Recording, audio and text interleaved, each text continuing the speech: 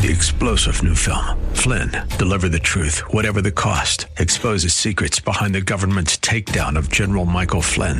Flynn knew what the intel world had been up to. He ordered the first audit of the use of contractors. This set off alarm bells. He told the truth. He was the most dangerous person for Donald Trump to hire. They had to get rid of Flynn. Flynn, deliver the truth, whatever the cost. Available now. Watch it today. Go to salemnow.com. salemnow.com. Welcome to the Bible Live Quiz Hour. It's time to test and grow your knowledge of the Bible. The entire Bible every year. On Sunday nights at 9, join us here for the Bible Live Quiz Hour. Soapy will ask questions from the Bible Live leaders. You call in with the correct answers, and you win. It's just that simple. So get out your Bible, put on your thinking cap, and hit that speed dial. Because here's the host of the Bible Live, your Apache Indian scout through the Book of Books, Soapy Dollar. We're on the air. Are you ready for this? Oh. All right, we are in the house. Thank you for joining us, folks. This is Soapy Dollar. I don't know what happened. I just went dead when you touched the button. Oh, my goodness. Well, we'll have to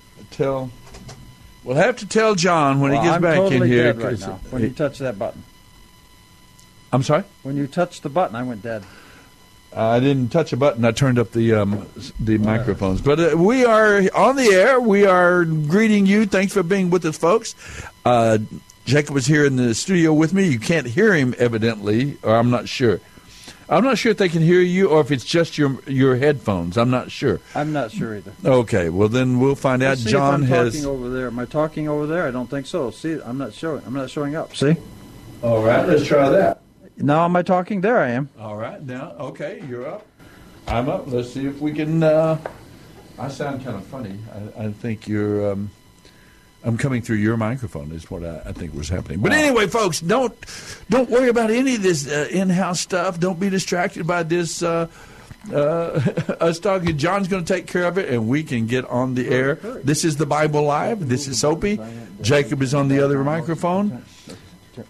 Jacob is on the microphone, and we will begin discussing our passage of Scripture that we read this past week. Comes from the book of Exodus. We moved from Genesis early on in November. We read the entire book of Genesis. We're now in Exodus. We'll move on. We got into the book of Leviticus just barely, just the first chapters, 17 verses of the book of Leviticus in our reading schedule this past week. And so tonight we'll be picking up at Exodus chapter 26 through 40 and kind of finishing out that great book of the people. Exodus means they're exiting. They're coming out of out of Egypt, where they have been for over 400 years. We talked about how Joseph led the way. He was sold into slavery down in Egypt. Potiphar and his wife went to prison, got out of prison, the ups and downs and the fortunes of this young man named Joseph. And then how his brothers came down into Egypt to escape a famine all across, evidently, that part of the world. And then ultimately, Jacob brought his entire family, all of his sons and their family and so on, and their herds and their sheep and so on, brought them into Egypt. They were guests of honor. And then another Pharaoh came into power, and they became a nation of slaves over many hundreds of years, several hundreds of years at least, 300 to 400 years that they were there. And then Moses was raised up, this amazing individual Moses, who was born a Jewish man. There was a plan by the pharaohs to kill the children of Israel, the male children. Moses escaped that slaughter and was placed in a basket in the river, in the Nile River. The daughter of the Pharaoh found him, brought him into the palace. He was raised the first 40 years of his life there in the palace of Egypt. And then he left. He stood up and identified himself with the people of Israel, had to flee for his life out into the desert, the Sinai desert. He then was there for 40 years, being a shepherd, marrying, having children, but then he went to Mount Sinai in his wanderings, and with his sheep, the burning bush, God appeared to him and called him to return to Egypt and to be his ambassador, his spokesman to Pharaoh to demand that he let God's people go. Pharaoh, of course, resisted, and we know the story of the 10 Commandments, the 10 plagues that were released on Egypt. We've discussed all of this in our last Sunday's program, and then the people of Israel come out. I think we pick up this week. They've left. They've come out of Egypt. We read the 10 Commandments, Exodus chapter 20, and then we saw how a little nation building going on. God is beginning now with the people of Israel and with those many other. This wasn't an ethnic thing. There were other people groups, other national groups represented in those that came out of Egypt.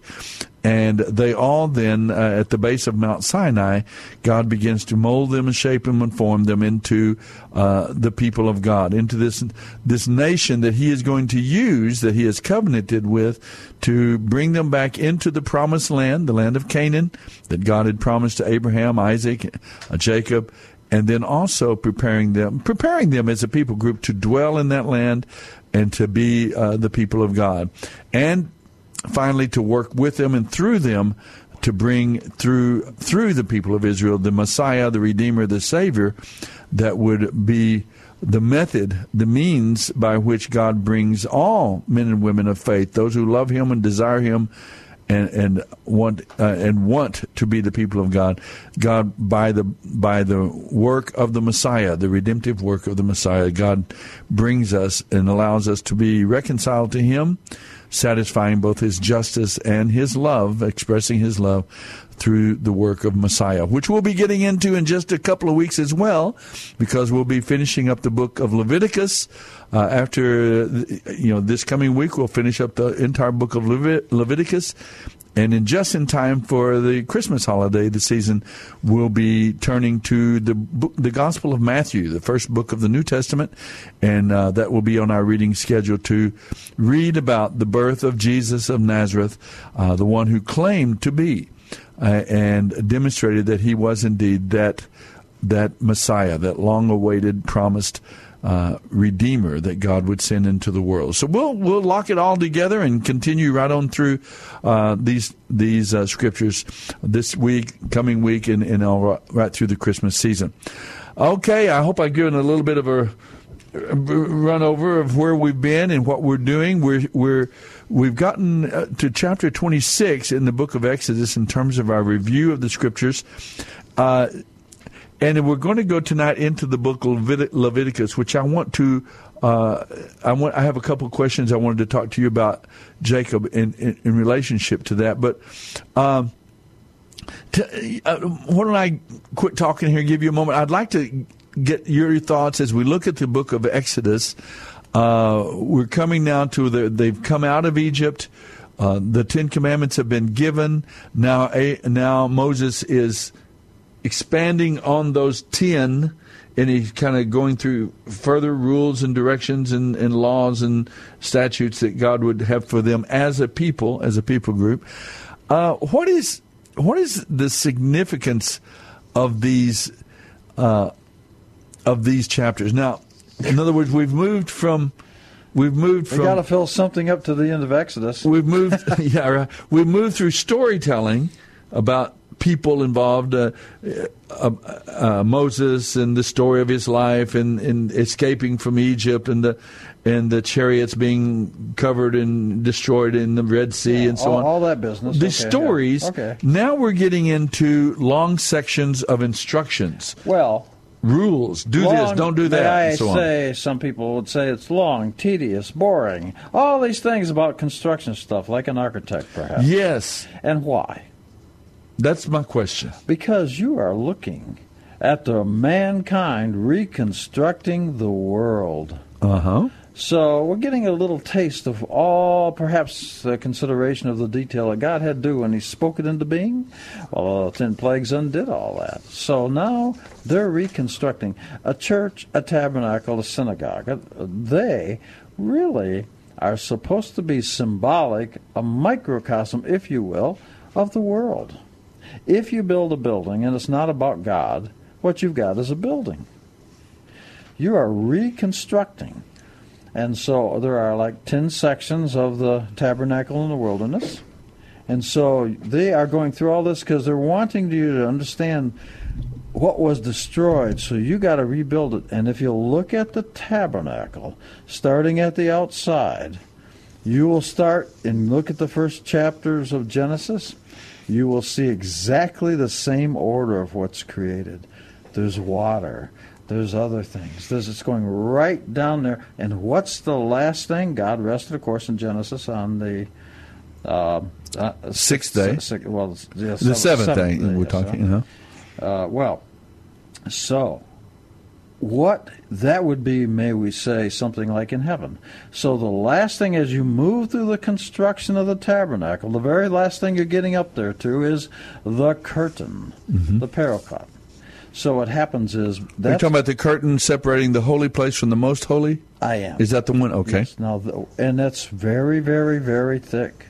And it's got designs on it, believe it or not. Stars, planets, that kind of stuff. So, but behind that represents, you might say, heaven. And behind that is where God dwells. So you're starting way back at the beginning, where just like in Genesis, where there's water and you're moving inward until you get to, you might say, heaven. And then beyond the heaven is where God is. So you're creating a little microcosm, man created. In Hebrew it's called tikkun olam. Recreate the world, repair the world that was destroyed by our actions. It's your job to repair it. So, you actually, if you look at the tabernacle and start considering it, oh man, I'm looking at the construction of Genesis, but this is the human aspect of what you're supposed to be doing. Isn't that fascinating? It is. So the gateway to that is fascinating. If you approach now, we're talking about Exodus chapter 26, folks, where it talks about the paragraph heading says plans for the tabernacle. Make the tabernacle with 10 curtains of finely woven linen. Decorate the curtains with blue, purple, and scarlet thread, and so and you get into this. You get into this description of this worship center that is being designed and is going to be created, that is going to be sort of a portable worship center that travels along with the people of Israel. When they leave Sinai, they're going to make that journey up to the promised land, to Canaan, and as they travel, this tabernacle, which is in some ways at least, a very unimpressive little construct. Well, it's very small. Is the earth. The earth is very unimpressive. The earth? Yes. The whole construction is very unimpressive. If the tabernacle is unimpressive, then I must say the earth is unimpressive. No, I'm only meaning in the sense of it's 50 yards long and 25 yards across, a fourth of a football field. Well, yeah, but you're looking at the world, and it's not unimpressive. This little tabernacle is very important. Thank you, and maybe you can help us to come to that understanding. But for the moment, it looks like it's sitting in the middle of a community of 2 million plus people. 2.5 million. 2.5 million people. Yeah. It's a tiny little construct. It is. In fact, what we're talking about, the tent itself. The small little tent is even much smaller. What's it? 30 feet by 30 feet or something like that. Small, sure. You've got you have a fence around it that's 50 yards by 25 yards across, 50 yards long, a fourth of a football field. And if you think of that sitting in the middle of a population group, 2.5 million people, it's a tiny little thing. It is tiny. And in some ways, I mean, yes, it's interesting in its construct, the designs, the cloth, the linen cloth, and the designs and so on. But what you just said fascinates me in that it is a picture of our world, and let's just take it on that basis. So when you walk up to when you walk up to the end of the tabernacle, there's a gate, right? On the east end, I think, I'm not sure what's east or west, but let's just say that at one end, there's a gate that opens. And then right there, the first thing you run into is it the brazen altar? Or the water. The water. You're looking at the laver. Steps of Genesis. Yeah. In other words, you remember Jesus in the book of Matthew, he said, pray like this, our Father who art in heaven, let your will be done on earth as it is in heaven. Well, that's the idea. So what's happening is that we're supposed to make this world obey God's laws, make earth be like heaven, but it's man's job to do that. So since we destroyed this, all mankind did, especially with the 10 plagues, etc., so we have to recreate it. And so it starts off very small. Okay. I'm getting another idea, though, and I want to tell you about it and see what you think. The first thing, okay, you come to this, and you say water. Really, it's just a place for people to wash their hands. It's a laver of water. It's a laver, and that's where the priests wash their hands, right? But then after they come to the laver, what is there? Well, they go down through the entire sequence, and if you're looking the symbolic things that are in there, they go all the way back to the curtain. You will go back, and then you'll find, like, for example, you'll find one spot becomes the menorah. Okay, but let's take it step by step. You got the water. Yeah. That's where the priests wash their hands. What's the next thing you run into? Well, let me turn to a picture here. I didn't expect you to talk about that. I didn't prepare for that. It's the altar, right? The altar. I think the first one is an altar, yes. Yes, and that's, which is interesting to me, because to enter into God's presence, to be, this first step of this process of renewing the world and so on, is first there's a work of atonement. There's a work of forgiveness, right? I don't know. A lamb was slain. You better elaborate on that, because I'm talking about the altar. Why the altar?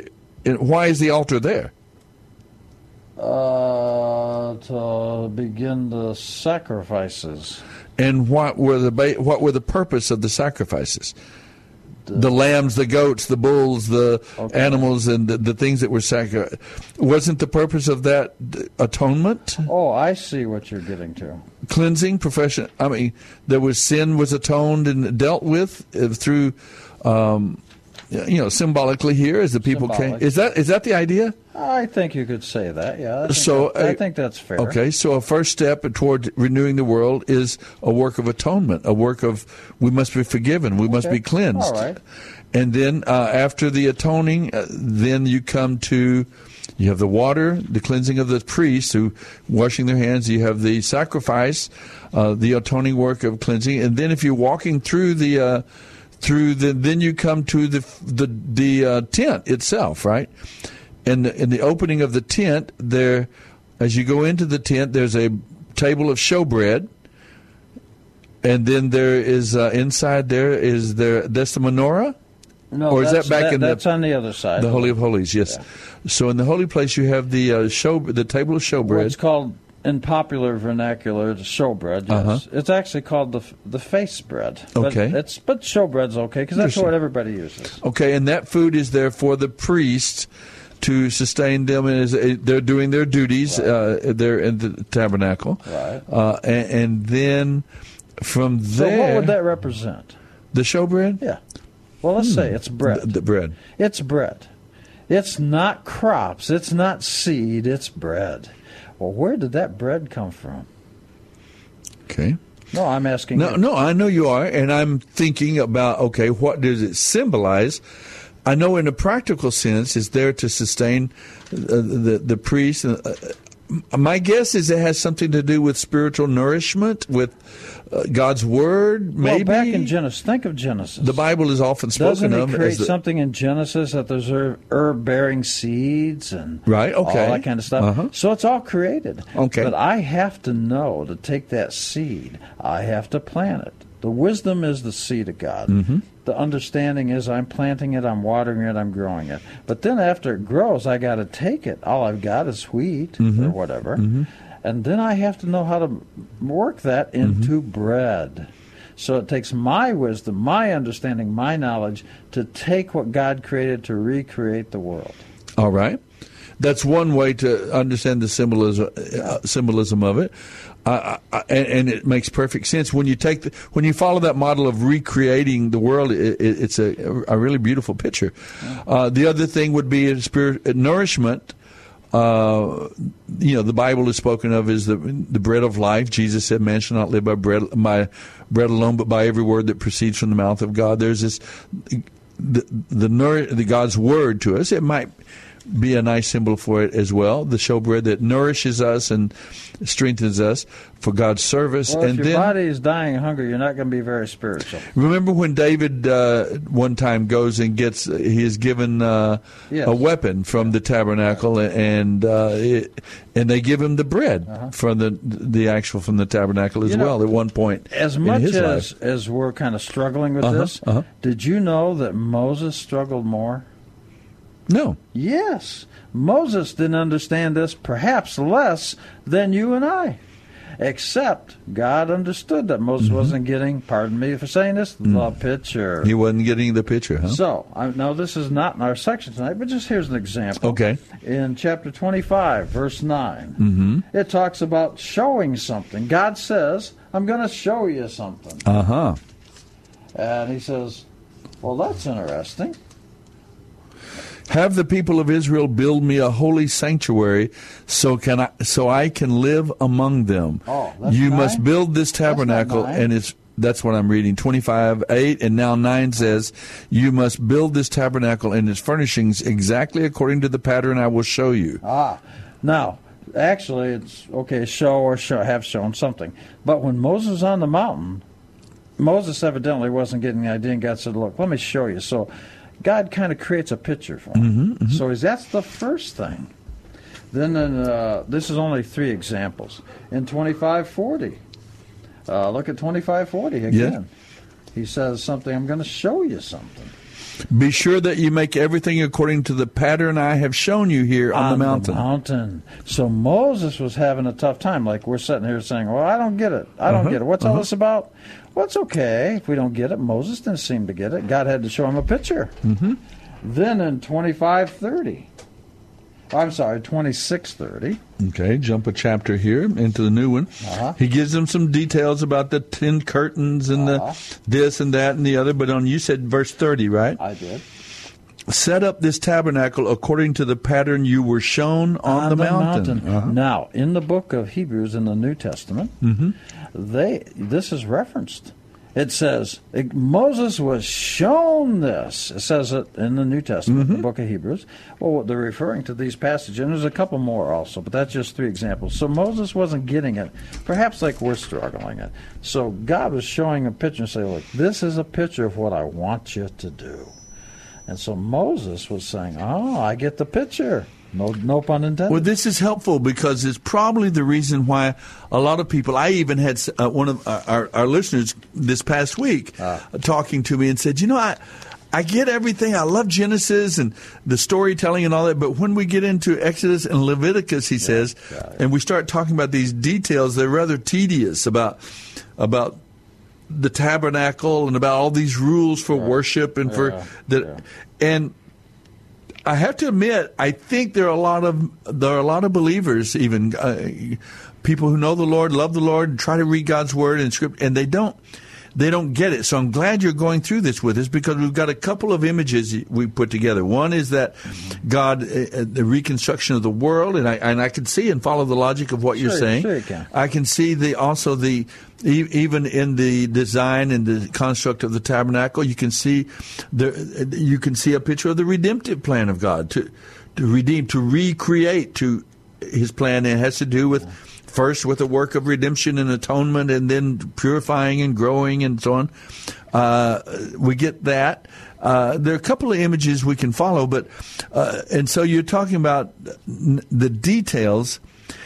Tell me about some of the details of the tabernacle that you mentioned. The bread. We've talked about the laver where the priest washed their hands. We talked about the altar. 10 lights. 10 lights. I'm sorry, 7. 7 lights. How many days of creation were there? 7. See, you're good at this. You just passed. You went to the graduate level. Okay. Now, so what you've got is but there's something I want to point out. Uh-huh. Let's talk about the order that this goes. Okay. Before, we're talking about, at this point, chapter 26 and on. Uh-huh. But, as you said at the beginning of the show, the 10 commandments, actually the 10 principles, were given in chapter 20. I can't believe we're starting our Christmas music. Thank you, John. That is the first segment is under the is all done. We finished it. Why it went by so fast? We'll be back. We'll continue through the book of Exodus. We're going to talk again about this construct, this little tent called the tabernacle, and its importance not only for the people of Israel there, but for us today. How can it help us as God's people today? Let's get to it. Well, don't go away. You can give us a call if you'd like. 210-340-9585. 210-340-9585. We'll be right back.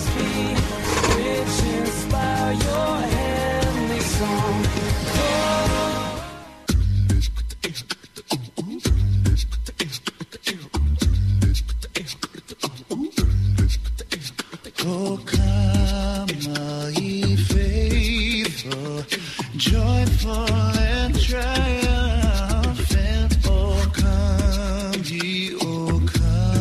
ye to bed. You're listening to the Bible Live with Soapy Dollar.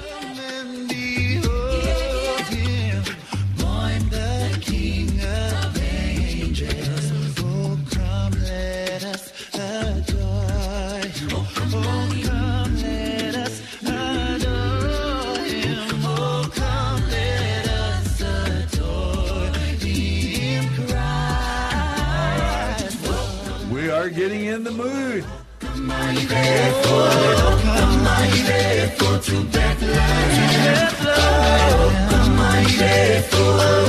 All right, welcome back, folks. This is the Bible Live. We're continuing to work our way right through the book of Exodus. We've got Moses and the children of Israel at the base of Mount Sinai, and then we have the tabernacle is being built, the clothing for the priest, all these details, important details.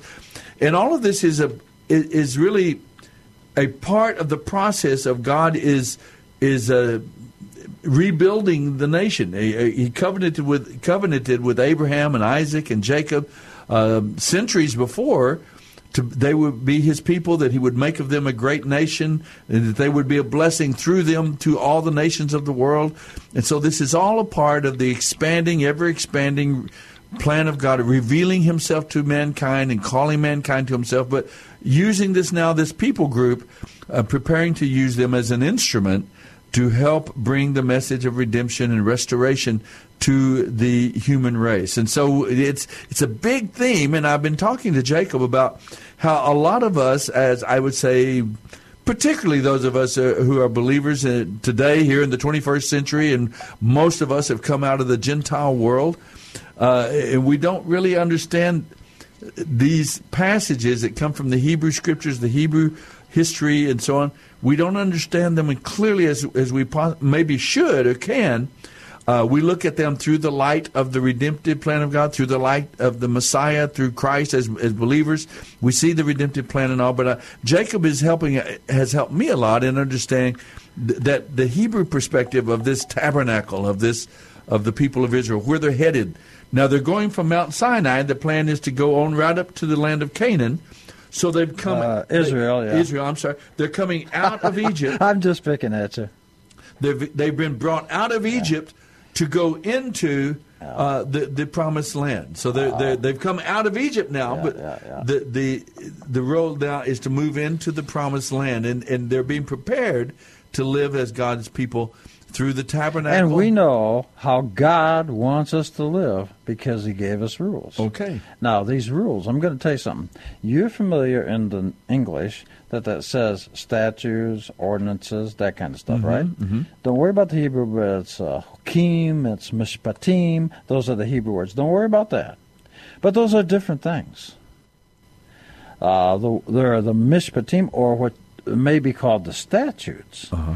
are the things that are rational, things we understand. For example, it's not a good idea to steal. It's not a good idea to commit adultery. It's not a good idea to murder people. Those are things that are rational. Sure. So when it says in English, when you're reading it, put a meaning to it. It's not just being obsessively redundant. It's saying things like statutes. You understand the reason for these ordinances? Things I may not get. Those are things that's called hukim, but that's the Hebrew. But it's like ordinances. In other words, why in the world would we do a red heifer? Other things we do not understand, but there were two types given. That's why in English they're trying to name them for you. Statutes, ordinances. They want you to understand some things you get, some things you don't. But this is still what God asks you to do. Can I ask, is that part of the way I'm hearing that? I'm thinking that in the laws, that God's laws He gives to the people of Israel, some of them are understandable, clear. Do this, don't do that. Don't steal, don't rob, don't murder. Don't commit adultery. That calls for sexual purity, and some of them are clear and understandable, like you're saying. Yeah. Others of them might now. Not all of these rules are necessarily moral. What would I say? Or ethical in nature. Some of them have to do with identifying aspects of these are going to be identifying qualities of you as my people. You're going to eat this and not this, and you're going to eat these. Right. There are certain rules that we don't see them as particularly as moral, like don't murder or don't. But some of the rules are. I will go so far. Like I will go so far with you to say I understand exactly what you're saying, and in our vernacular and our way of looking at things today, I have to agree with you. However, there's something I do want to point out. When people today are differentiating between moral and ethical, perhaps ritual, okay, that word ritual, there's no word for that. No, I understand that, yeah. But it does not appear in the Bible. Right. That's a modern precept. It's a construction from the Christian world to say, well, these don't matter. I can eat this. And yes, they can eat that because that's not a requirement for the non-Jew. For Gentiles, yes. That's right. So they're free to do that. For the Jews, it was required that they do this. Why? Because God's made, as you said a few minutes ago, He's trying to make the point that, look, everything must be holy. I have separated between you and the sinners, the Egyptians. And so I want you to be holy. So everything you eat, I want it kosher. I want that separate. The other things, but that's okay. That's required for you. That's not required for others. When you say holy, that is actually the theme for the book of Leviticus. As we move from Exodus and Leviticus, we understand that the general theme of Leviticus is holiness. God's wanting us to be set apart. Well, the book of Leviticus is, as the name seems to say, it's for the tribe of Levi. So that's for the priests. So the people that are bored and tedious by that, don't worry about it. Unless you're a priest, don't worry about it. That's their job. If I'm going to be a professional truck driver and I got to have a CDL, I'm going to have to learn that stuff. But unless Commercial driver's license, CDL. That's right. You did so well on that. Thank Soapy. you. But what I'm trying to say is that, okay, so you don't want to read it. Some people it's important to understand. It's actually the first book that little Jewish kids are taught to read because you think, oh, man, this is tedious. This is crazy. What's this about? Exodus? Is it? Or Leviticus? Leviticus. Okay. So, but when you get back around to it, you say, man, this is simple. How come I have such a hard time with it? But the idea is if you're going to be a priest, Cohen, then, of course, that's something you're going to have to understand and do because that's your job. If you, for example, if I'm going to be a brain surgeon, I'm not going to know how to be a brain surgeon, but I hope the guy that's doing it does. So these priests have to know what they're doing. So these are the rules for the priest.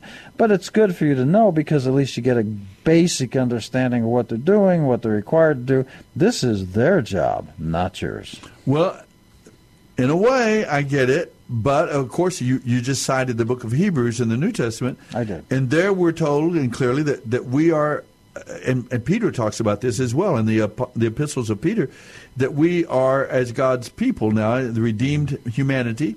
As God's people, that's right. We are now a nation of priests. There is a priesthood of the believer. that we are called upon I now think that's to a fair way of function putting it, as calling it a priesthood of the believer.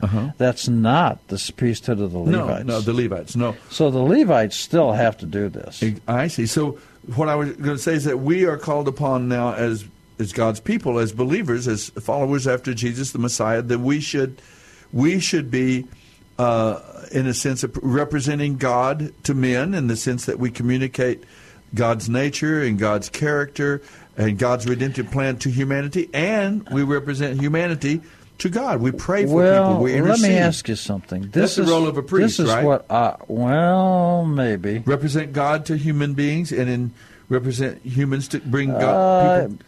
Did Moses pray for the people? Moses is not a priest. I know, but in his role, Aaron is the priest. He was a leader. Okay, yeah. Aaron prayed for the people, right? He did pray, but he also did some other stuff. See, part of the deal is you also have to teach them God's laws. That's why I said you represent God but to see, them. You also said something else I want to pick up on that we have really passed over for the last couple of weeks, and it's this. It is, if we're going to understand, as you said a moment ago, the character of God, if you don't understand some of these things, then perhaps you get a misconception of the character of God. Right. And that's what the law, the commandments are, an expression of his character in one way, right? Is that one way, sure. A way we have describe? A story that's probably the most important story in Exodus that expresses the character of God. Tell me about that story. It's the golden calf. All right. Let's go to that. It is the single, I hate to use these words, but I'm going to. It's the single most important, maybe characteristic that we should learn about God. So let's jump over to chapter 32. Chapter 32, the gold calf. God is giving them these instructions. They're building the tabernacle. Yes. Money, they take some of the offering that people of Israel gave to them when they exited Egypt. People of Egypt gave to them some of the offerings, the materials, the gold, and so on that was given to them as they left Egypt. Yes, we talked about that. If they didn't have that, they wouldn't have these materials. Exactly. So now they're able to use some of those to build the tabernacle. We've been talking about the incense altar. Well, we did the tabernacle. Now we're on the golden calf. But now this is the single. So let's put this in order. Okay. So let's say here. First, before I got instructions how to build the ark, where to keep God's 10 commandments, which actually match up with the 10 steps of creation. Okay. Before I got that, before I had an ark to put it in, before I had a tabernacle, a microcosm of the world. Now, I had all that. So now, suddenly, I have got all that, and Moses is going up on the mountain, as you said in chapter 32, to get the 10 commandments. Right. Yeah. So God spoke them first. How many people heard God speak the 10 commandments back in chapter 20? 2.5 million. Well, go get them, Soapy. All right. So here's the difference. Now, the Christians and the Jews share the same Bible, predominantly. Yes. So here is the difference between, may I say, the Jews, the Christians, and all the other religions. Are you ready? Sure. Okay. It's this. All other religions rely almost, unless there's something I'm unaware of, exclusively on one person's revelation. The difference is that Mount Sinai, all these people heard it. So they all heard it. So I can't say one guy, like whether it's Mohammed or whether it's Buddha, I had this revelation sitting under a tree. Well, if that's great, but that's odd that he'd only have one person. The point of this story, if we only had Abraham, if we only had Moses, if we only had these other guys, Abraham, Isaac, Jacob, if we only had that, we'd have the same problem as every other religion. Here is the difference that all people were told. And so they heard it. Now, there is a spot, and before somebody brings us up, where they say, Moses, we can't bear the word, God's word anymore. You talk to him. And the Christian take on that is that they were they just couldn't hear it. The Jewish take on that is that they felt their spirits, their souls so drawn to go on the mountain, because God said twice, don't go on the mountain now. So they said, we can't handle our spirits, our souls anymore. We want to go on the mountain, so you better finish talking to him for us. That's what the Jewish understanding is. So now, after we get the speaking, now Moses is going up on the mountain to get the writings, the actual writings. So he's going up on the mountain. And one of the common misunderstandings is what this golden calf represented. Actually, in chapter 32, a careful reading clearly says what the calf represents. It does not represent God. It represents Moses. In fact, they're replacing Moses, right? That's right. They built it, or you were up on the mountain. We didn't know if you were going to come, and so they said, "Let us build." So they were replacing Moses as a person, or his role as a spokesperson from God. Okay. Right? Yes. And it actually says in chapter 32, it says, "Here's your God, O Israel," because they said, "We do not let us." I'll just read it to you. Verse 1. It says, "Rise up, make for us gods that will go before us. For this man Moses that brought us up out of the land of Egypt, we do not know what happened to him." So they wanted something to lead them. Okay. Now, and then, of course, then Aaron says, "Okay, now we built your golden calf to lead you. Now what we want now is we're going to have tomorrow's going to be a festival for the Lord." So he's still trying to say, okay, we're going to take your understanding of having a leader, a golden calf, to replace Moses. But we're going to So the golden calf wasn't here from this perspective to replace God. No. To replace Moses in the role of hearing from God, maybe. Or yeah, a leader, that's right. Because it says, we do not know what happened to him. Mm-hmm. So, and he says, okay, now look, tomorrow will be, I'm going to tell you, in the Hebrew, it actually literally uses God's name, and that's verse 5. Aaron saw and built the altar before them. Aaron called out and said, festival for, and it's using God's name, Yud-He, Vav-He, for tomorrow. So he's saying, okay, we're going to build this golden calf. Do you want something to replace Moses? That's okay, I'll do that. But tomorrow, since you've got your leader that you want, we're still going to have a festival for God. Okay, but look at verse...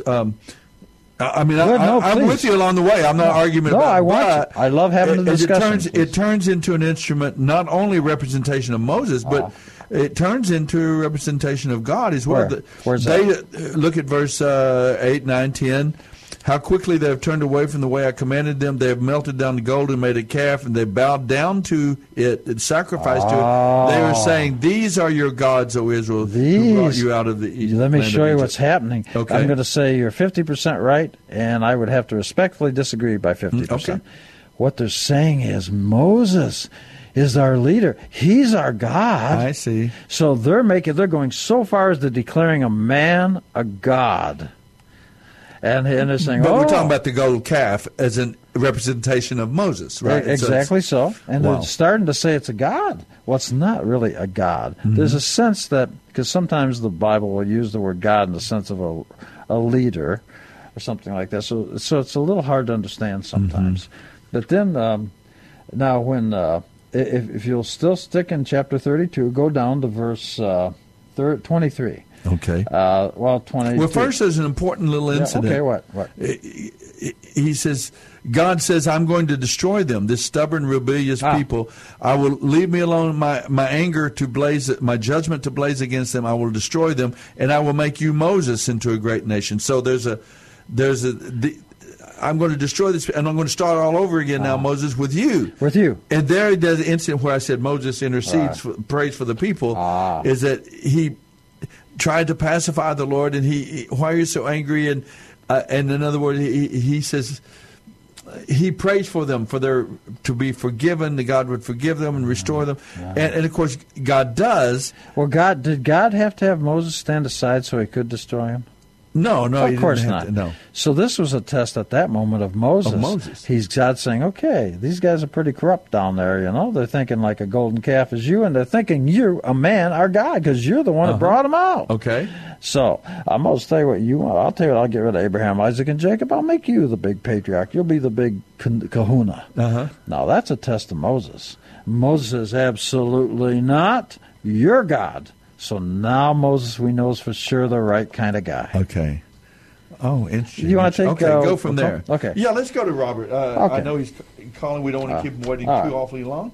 Let me get up here. Robert is on the phone. 210-340-9585 is our phone number. And you can do just like Robert has done. Hi, Robert. How are you this evening?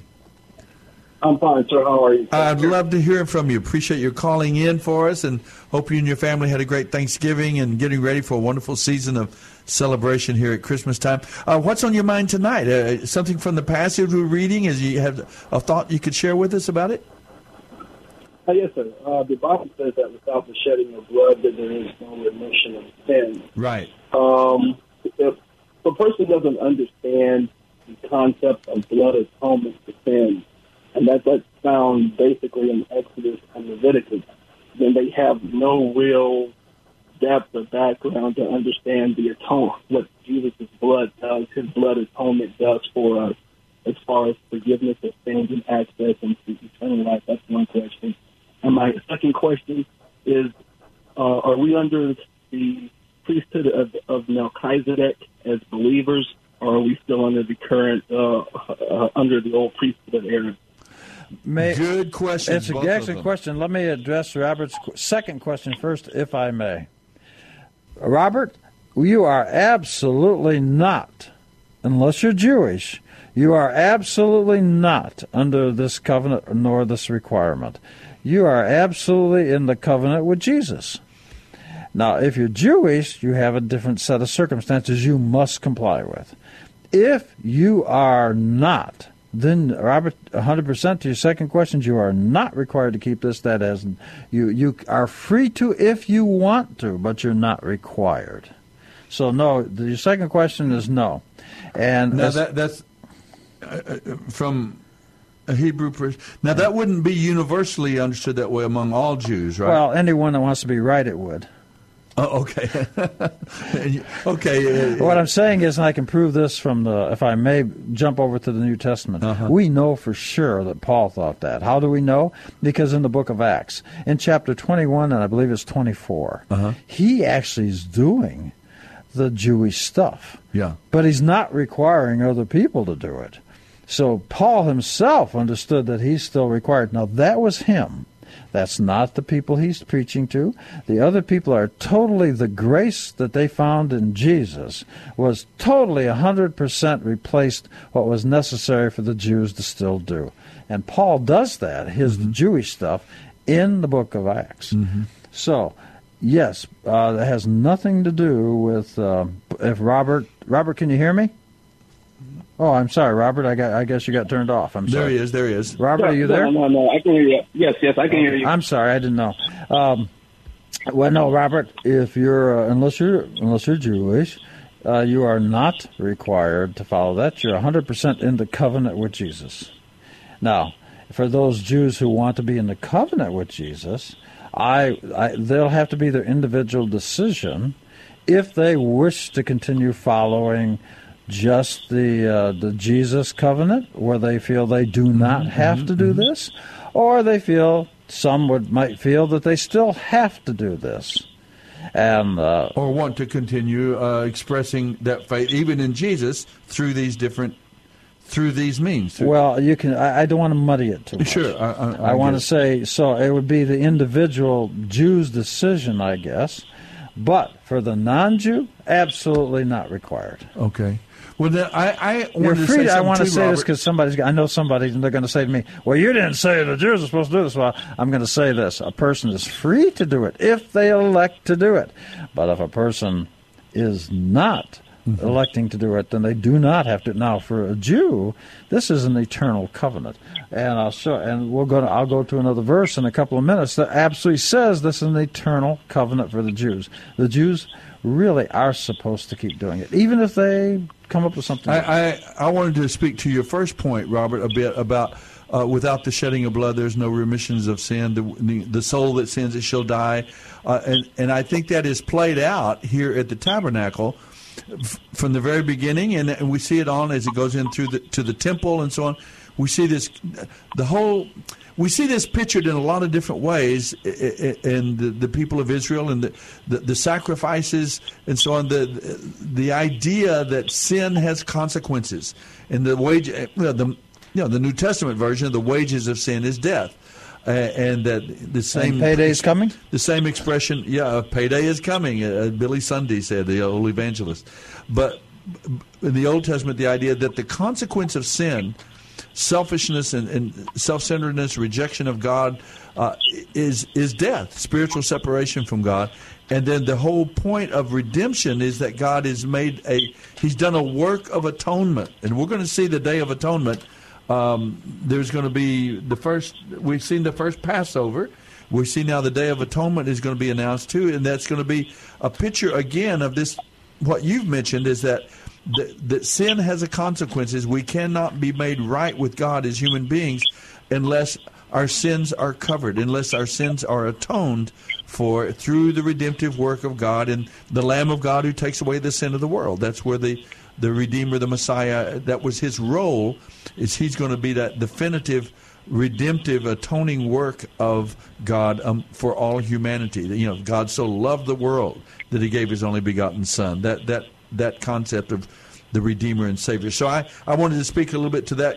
And we see that prefigured and pictured here in the synagogue, and in the tabernacle, and later on in the temple, and so on. We see that redemptive plan, that principle put in place from the very beginning here. We've tried to speak. Did we say anything that's confusing, or maybe it brought forth another idea in your thoughts, in your ideas there, Robert? No, everything was pretty much straightforward. Okay. I live now in an area where there are a lot of Orthodox Christians, and without actually studying Torah, and understanding what Jesus, the blood atonement for sin, is not really understood in those faiths. Jesus, virgin born, came from Mary, but that they don't understand that. Hey, the whole concept of blood atonement for sin came from Torah. It wasn't just invented, in the time of Jesus or later even.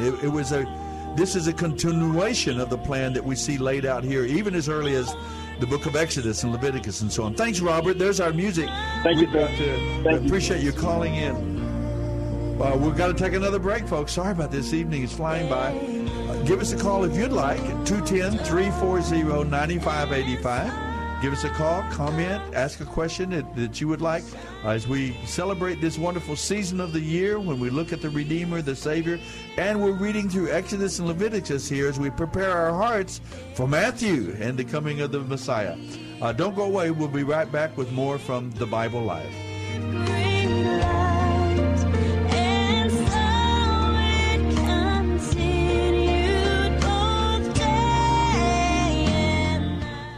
You're listening to the Bible Live with Soapy Dollar.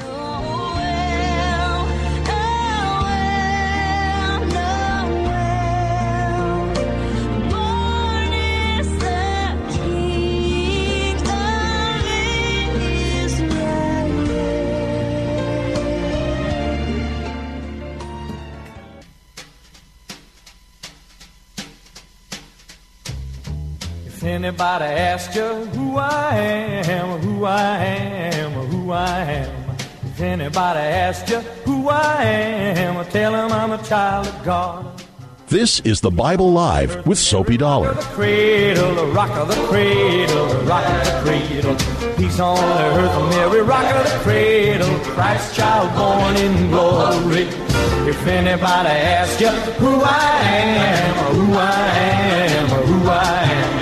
If anybody asks you who I am, tell them I'm a child of God. The little cradle rocks tonight in glory, tonight in glory. Back, our final segment from the Bible Live broadcast. We're trying to fill it. We're going to try to get to the end of the book of Exodus at least this evening, and so stay with us. We're talking about Exodus chapter 32.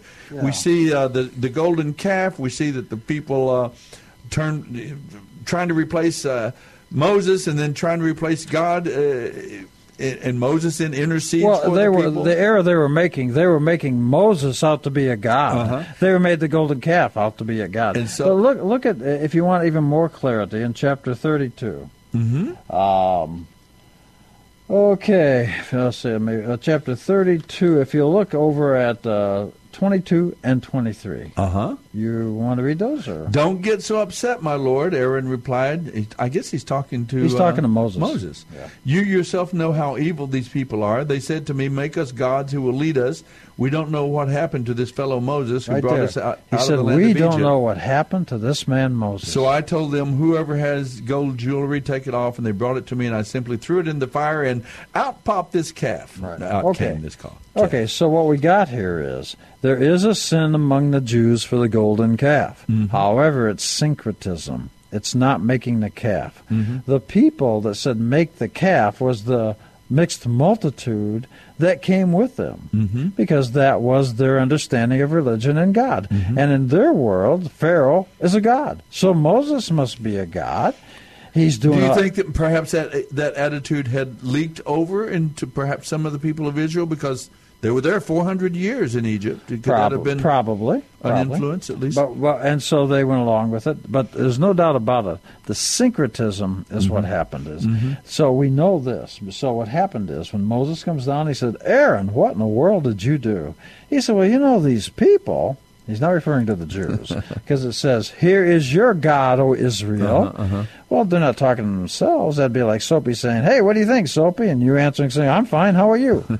That doesn't even make sense. So it's the other people. And what they're saying is, we don't know what happened to Moses. Well, from their perspective, who made these plagues?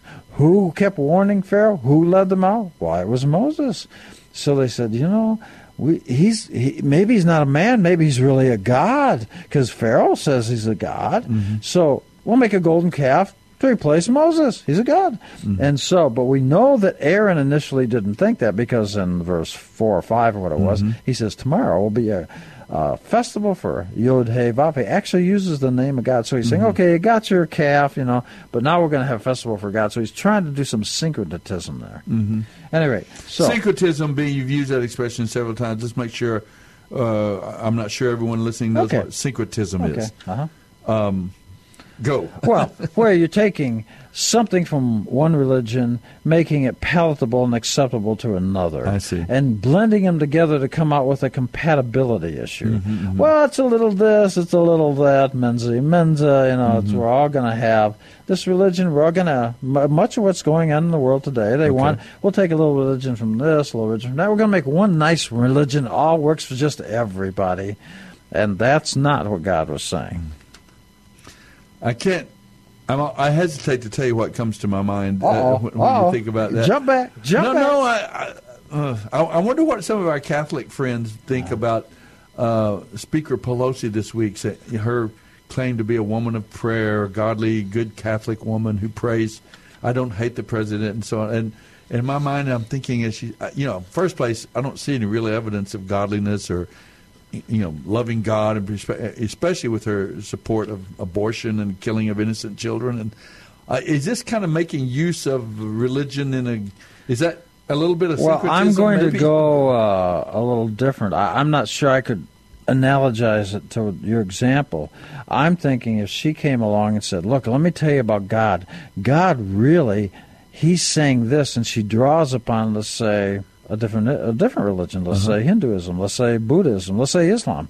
So she combines that and says, this is what God's saying. So she's taking one thing from the Christian Jewish idea, Judeo-Christian, and putting it with this. So I would tend to identify something more like that. What she's doing is giving her interpretation, her own spin on what she considers to be her religion. Okay. I was just wondering if that would be an example of syncretism, that idea of using prayer as a kind of a cover for her, I don't know. But maybe it would take one of our Catholic listeners to call in and tell us what they think of the idea of her claiming to be a good Catholic and all this, and I pray for the president, which I can't imagine what she prays. First of all, my question is, who is she praying to? I'd like to know, what is it? Who is the God she's praying to? And then secondly, what is she praying for? What does she pray for the president? Well, I think like if I may offer, it's getting us off track a little. But it's get off the track. But I'll say that I think what you're saying is the official doctrine of the Catholic Church is to be anti-abortion. Of course, yes. And I understand that to be true. Okay, but that's the official doctrine. Uh-huh. She's saying, I want to do this. So you're suggesting that her choice is different than the Catholic Church, so she can't be Catholic. And maybe the syncretism is that she's taking the part she wants or something, and claiming to pray for the a lot of president. people tend to go to Luby's for church. You take a little of this, you take a little of that. Oh, okay, all right. And would that be syncretism? Is that kind of the idea of it? I would tend to think level? it's closer to something like where I take a little this, a little that, and then I start take blending. what I like and I make don't another want. religion. I see. Okay, go ahead. I'm sorry to distract us with that, but all right. But I really want to get to something because I started off by saying that this is one of the most important lessons. I hate to use that term, but I'm going to say it. One of the most important lessons that we learn, that the people of Israel and the people, the mixed multitude traveling with them, learn, because they've been in Egypt. They've learned how the gods of Egypt function. They're very, they take great retribution. They're very vindictive. But there's something very odd that happens. In chapter 32, we have the golden calf. Well, Moses comes down. He breaks the commandments on the golden calf. Okay? Well, what does he do? He goes back up the mountain. And when the people repent, God reissues the 10 Commandments. But Moses this time, since he broke the tablets, he's required to chisel out the tablets, but again, the finger of God rewrites them. So what are the people at the base of Mount Sinai learning? That God forgives. That this God of the Jews is different than these gods of Egypt. This God, if you repent, this God forgives. So they've learned a lesson. A God of forgiveness, redemption. Okay, that's a beautiful picture. Well, that's why this is so important. So if it had not been for the terrible sin of the golden calf, we would not have the lesson that God, when you're talking about learning the character of God, that's why these stories about strengthening Pharaoh's heart and all this stuff, that's why those are so important, because we're learning something about this God. He's not a mean guy. He's a sweetheart. And so what's going on is, as it says at the end of chapter 34, starting at about verse 29, Moses came back down the mountain with a new set of tablets. God wrote on them, but since Moses broke the tablets, he had to cut them out, repair what he broke. Just like the tabernacle is beginning to repair the world. Look at what God says in chapter 34. The Lord came down in a cloud and stood there with him, Moses. He called out to his own name, Yahweh. The Lord passed in front of Moses, calling out, Yahweh the Lord, the God of compassion and mercy. I am slow to anger and filled with unfailing love and faithfulness. I lavish unfailing love to 1,000 generations. I forgive iniquity, rebellion, and sin, but I do not excuse the guilty. I lay the sins of the parents upon the children, the grandchildren, the entire family, children in the 3rd and 4th generations. In other words, we see a picture here. It looks to me like we see a picture of, on one hand, God is righteous and just. He's not compromising the great-grandfather in the sky that just looks over sin. He deals with sin. It's atoned. It has its consequence. If a person repents. And he is, the repentance from the human side, God has made a sacrifice. He has made a provision for the sin of man so that we can be forgiven with repentance. But then, and what then you're you get quoting, this picture. Do you know what that's called, known in the Jewish world as? What you just quoted? What? Now I know that. So the common reaction. Did I say something profound? It's profound and confound. Okay. But the what you just read is known as the 13 attributes of God.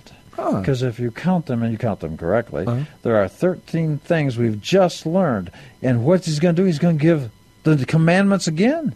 Because he says, I do this, I do this, I forgive iniquity, I forgive sin, I forgive error, I cleanse, I do all this.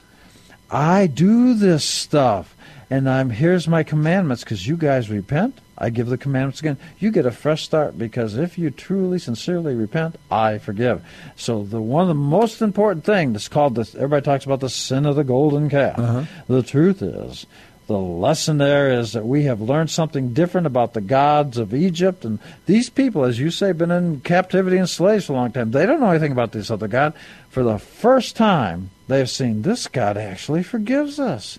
He's not like those gods we've been taught about in Egypt. You see, that's why the sin of the golden calf is one of the most important lessons that these people at the base of Mount Sinai will ever learn. Very interesting. Well, we've only got a few minutes left.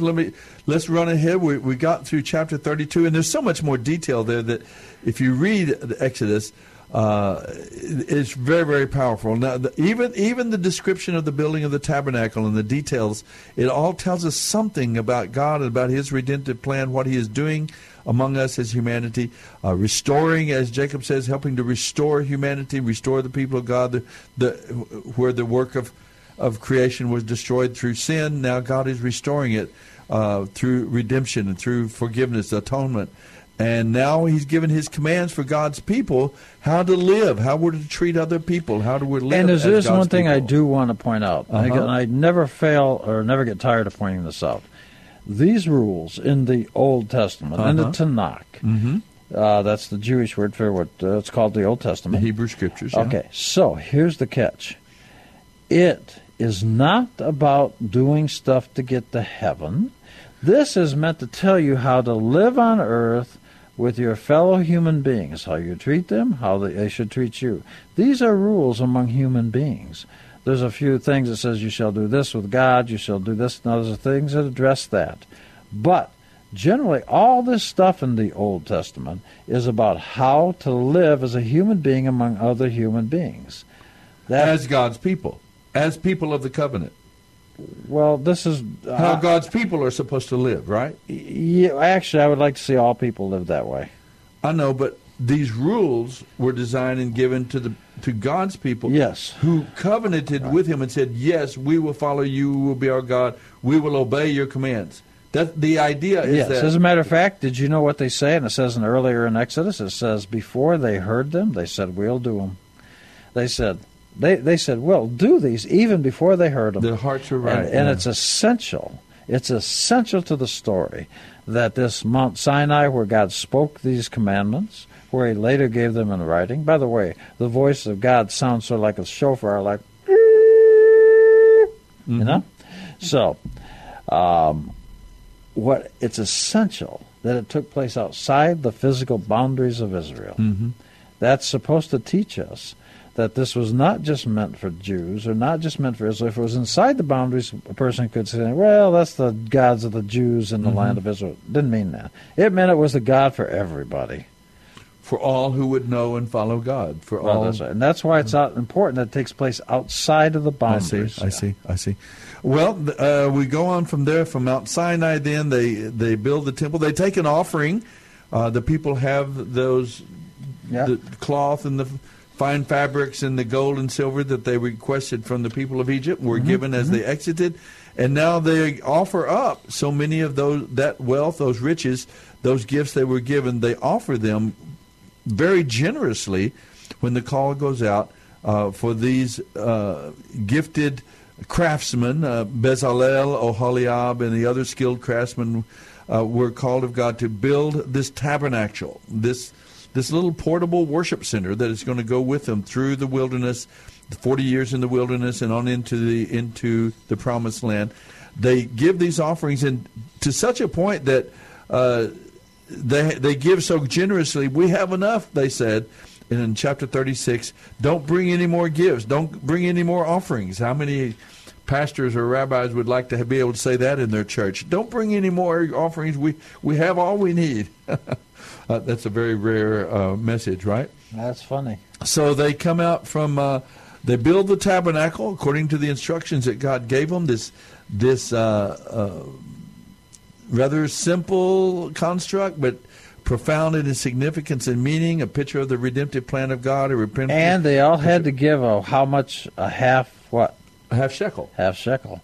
Not even a whole shekel, a half shekel. Which became the means of counting the people. Right, because it's forbidden in the Torah to count Jews as people. And it should apply to all human beings. Yeah, Because if you count people, what happens is you start devaluating them as only a number, something you can use. Mm-hmm. What that actually means is this is why they each donate a half shekel. Then you count the half shekels. And if I fail to donate, that means I didn't want to be included among the count. Now, if you want to see the reenactment of that story in the New Testament, it's when Jesus makes the point about the widow, and they call it the halfpenny. Mm-hmm. That's the shekel. She's, even though the temple's now controlled at that time by the Romans and Herod, who's an Edomite, and even though it's corrupt, she's still donating her half shekel to be counted. So, to be counted among the people of God, yeah. So that's what she's doing. That's the reenactment of the story at Jesus' time. All right. Well, there we have that in the building of the Ark of the Covenant, the lampstand, the incense altar, the altar of burnt offerings. All of these are pictures of God at work among his people and God's redeeming humanity and restoring of the plan of creation with a new creation. You know, we're told if any man be in Christ, he's a new believer, a new creation, and this is a picture of that restoration of God's world. And then we see the clothing for the priest, and we can get into a lot of these details. I think it's these details sometimes that modern believers, 21st century believers, us Gentiles, for example, when we come to the Bible, we read these and we go, what could that mean? What is this?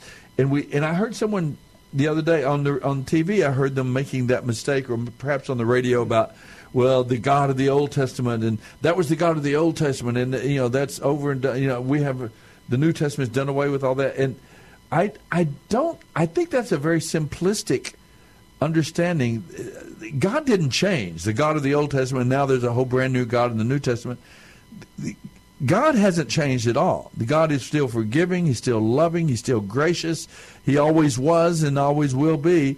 What we have to understand here is that God is working and communicating and revealing himself to people in their era, in their moment, in their time when they were here on the planet, when the human race was in a certain place of development. That not everybody could be at Mount Sinai that day. Mm-hmm. Some people were someplace else around the world. Mm-hmm. So there had to be some way to get that idea across. So let's say, let's follow the thought. Let's say that a religion developed where Jesus came for Christians. Mm-hmm. Then that spread around and brought with it the idea that God forgives, and that's if you repent, God forgives, and you can get a fresh start. So those people that could not be at Mount Sinai that day, either because they're another place in the world or because another time, they still get the message. And that's a fascinating thought. The principles are still there. The same message, the same principle, but they're for that era, for that time, in that setting. And what we see, and I think it's good to say this, as we move through Genesis, Exodus, Leviticus, Numbers, Deuteronomy, Joshua, Judges, on through the Scripture, the same principles, the same God, and the same principles are there of how man is to be reconciled to God, but they are communicated in that era, for that time, for that understanding, and as the human race expands and develops around the world, God reveals more of himself more clearly and speaks, putting more detail to his revelation of himself until we come. And I 100% agree with that, except with one little footnote, if I may. That footnote would be, since it says to the Jews it's eternal, the Jews still understand, as it expands, as in your example, they understand they're still supposed to do this. I want to ask a question. We've got a couple of minutes. Maybe we have a couple of minutes about this. Darn, I was hoping it was over. Let me ask. Let me ask about this, because clearly, even the people of Israel, the times changed, the errors they went through. I don't mean errors like mistakes. I mean the periods of time like they went through. In one era and out the other. Yeah, they were. At times they were under the ERA. They were under the domination of Babylon and Nebuchadnezzar. Other times they were under the. They were being. And now, even after AD 70, the temple destroyed. They can't offer. You only got these 3 minutes, Soapy. Can't offer up these offerings anymore. And now that you've got so. In other words, the times change. You really can't offer blood sacrifices in the temple anymore, right? Soapy, I've had lunch and dinner and breakfast with you. No, I'm talking about in the temple. I am talking it. You are the temple. Your table is the altar. And you say a prayer, because every bite of food you take out for your table was once alive. It died so you could live. You're the temple.